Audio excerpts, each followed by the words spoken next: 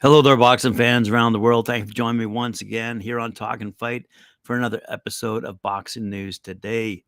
Um, just for those of you who are visiting the talkinfight.com site, just a brief note.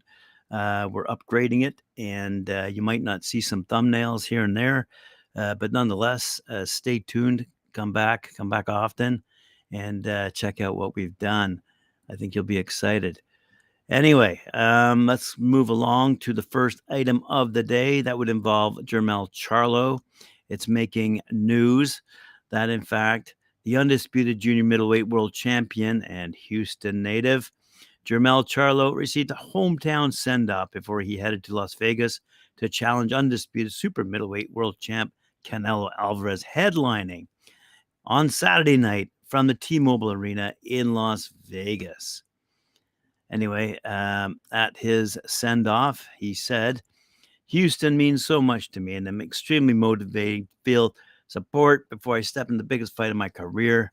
He said, me and my brother Jermall have been putting it on for our city for so many years. And on Saturday, September 30th, I know I'm going to have Houston in my corner.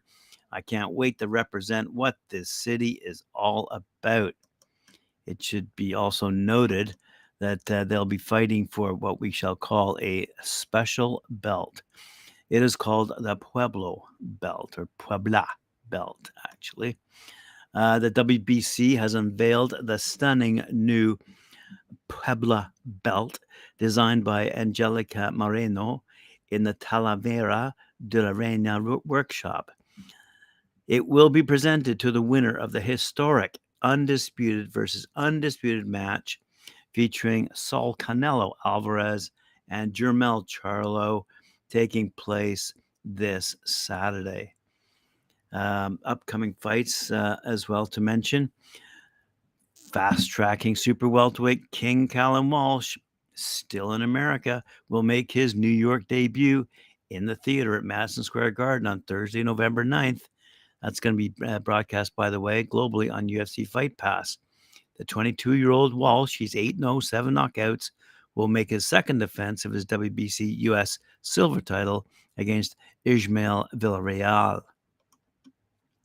So, what does Freddie Roach have to say about the Jermell Charlo and Canelo Alvarez fight?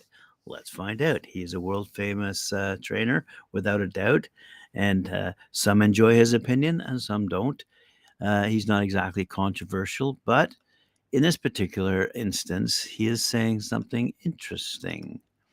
Freddie Roach has been involved in more than his fair share of high-level boxing matchups, and ahead of the undisputed super middleweight clash between Jermell Charlo and Canelo Alvarez, he has made a bold prediction. Most famously, Roach was in the corner for the bulk of Manny Pacquiao's biggest fights, as well as training the likes of Miguel Cotto, Ruslan Pardinov, and Emir Khan, as well as James Toney.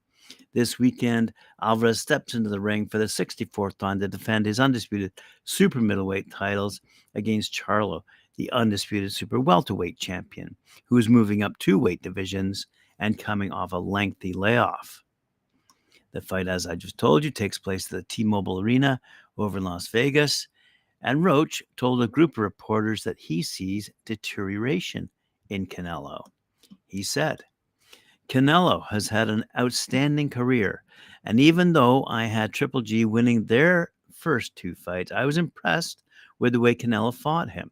If Charlo was fighting the version of Canelo before he fought Triple G, I would favor Canelo. But that's not the case. This version of Canelo will not be able to handle Charlo. By the way, Charlo stands at 6 foot tall and has knocked out plenty of his opponents in the 154-pound division. But it's fair to say Canelo has a granite chin and has never looked hurt in any of his many world title fights, while also winning plenty by knockout. However, the Wildcard Boxing Club founder Roach likes what he sees in Charlo's attitude. He's mean and defiant, and better yet, he backs that attitude up with his talent. He cannot be intimidated. He has a great chin and doesn't get fazed by getting hit. Charlo is downright vicious inside the ring. He then acknowledged that both men can fight before making his final prediction. A knockout win for Charlo, he says. I think Charlo will have too much firepower for Canelo to handle, especially at the higher weight. Canelo needs to stay away from Charlo's left hook. The question is, can Canelo stay away from Charlo's left hook? I don't think he can, which is why I'm picking Charlo by stoppage. I can't wait for this one. Anyway, good stuff. Let's see. Have a quick look here at Zhilei Zhang, who, according to BoxingNews24.com, says he is on the brink of fame. Well, I have some friends over in China, and they would beg to differ. He is an absolute hero in China right now, and that is a country in excess of 1 billion people. According to Jake Tiernan, writing for BoxingNews24.com, WBO interim heavyweight champ Zhilei Zhang has put himself in the world title picture with his third round knockout victory over Joe Joyce last Saturday. The only question is, when will that happen? Zhang, who's 26-1-1, has all the ingredients to become a world champion and a true superstar. And keep in mind what Eddie Hearn said the other day. He's not an elite champion. He's a world-class champion. What the heck that means is beyond me. Anyway, however, with Tyson Fury holding the WBC title hostage, fighting non-boxers, and IBF, WBA, WBO champ Alexander Usyk expected to face his IBF mandatory Filip Hrgovic next, Zhang is going to be aced out until next year. Zhang will have to stay busy fighting the best possible available and willing opponent for December, and then see how things look in the title picture for the first quarter of 2024. The options for Zhang to fight in December, according to Tiernan, Anthony Joshua, which, as we know, Hearn has said could be possible. Efe Jagba, I'd like to see it. Joseph Parker, Otto Wallen, Martin Bakoli, Aslan. Oh yeah, this is one we should be looking forward to. Arslan Makhmudov, Jared Anderson. Okay, one of our favorites here, Talkin fight, but is he really ready for 40-year-old Zhilei Zhang? I don't know. And Frank Sanchez in the mix, as well as Andy Ruiz Jr. So will Zhang get a title shot soon? So Tim Bradley says, I would hope there is. This guy put on a sensational performance. No one stops Joe Joyce. Joe Joyce has never been down as a pro or amateur. He flattened him with one shot, and the way he did it was spectacular. He set the shot up from the opening bell, shooting the left hand downstairs, getting Joe to move left. Once he moved left, he set him up with this vicious right hook, catching him sleeping him. It was a great performance. I want to see more of this guy. I think he can definitely be a star. I love his character. He's charismatic. Big bang, he said. Chinese power. I like that. He sells himself extremely well. He's a big guy with punching power, said Bradley. Anyway, it's an interesting thought because, quite frankly, here we have once again British and Americans completely oblivious to the quality of fighters that exist around the world. And Zhilei Zhang is one of those that they've completely ignored. And now he's about to absolutely destroy the upper class of the heavyweight division. Speaking of destroying, it's too bad that Savannah Marshall has had her injury. But now the WBC has ordered Shadasia Green to fight Franchon Crews-Dezurn for the vacant super middleweight title in the women's category.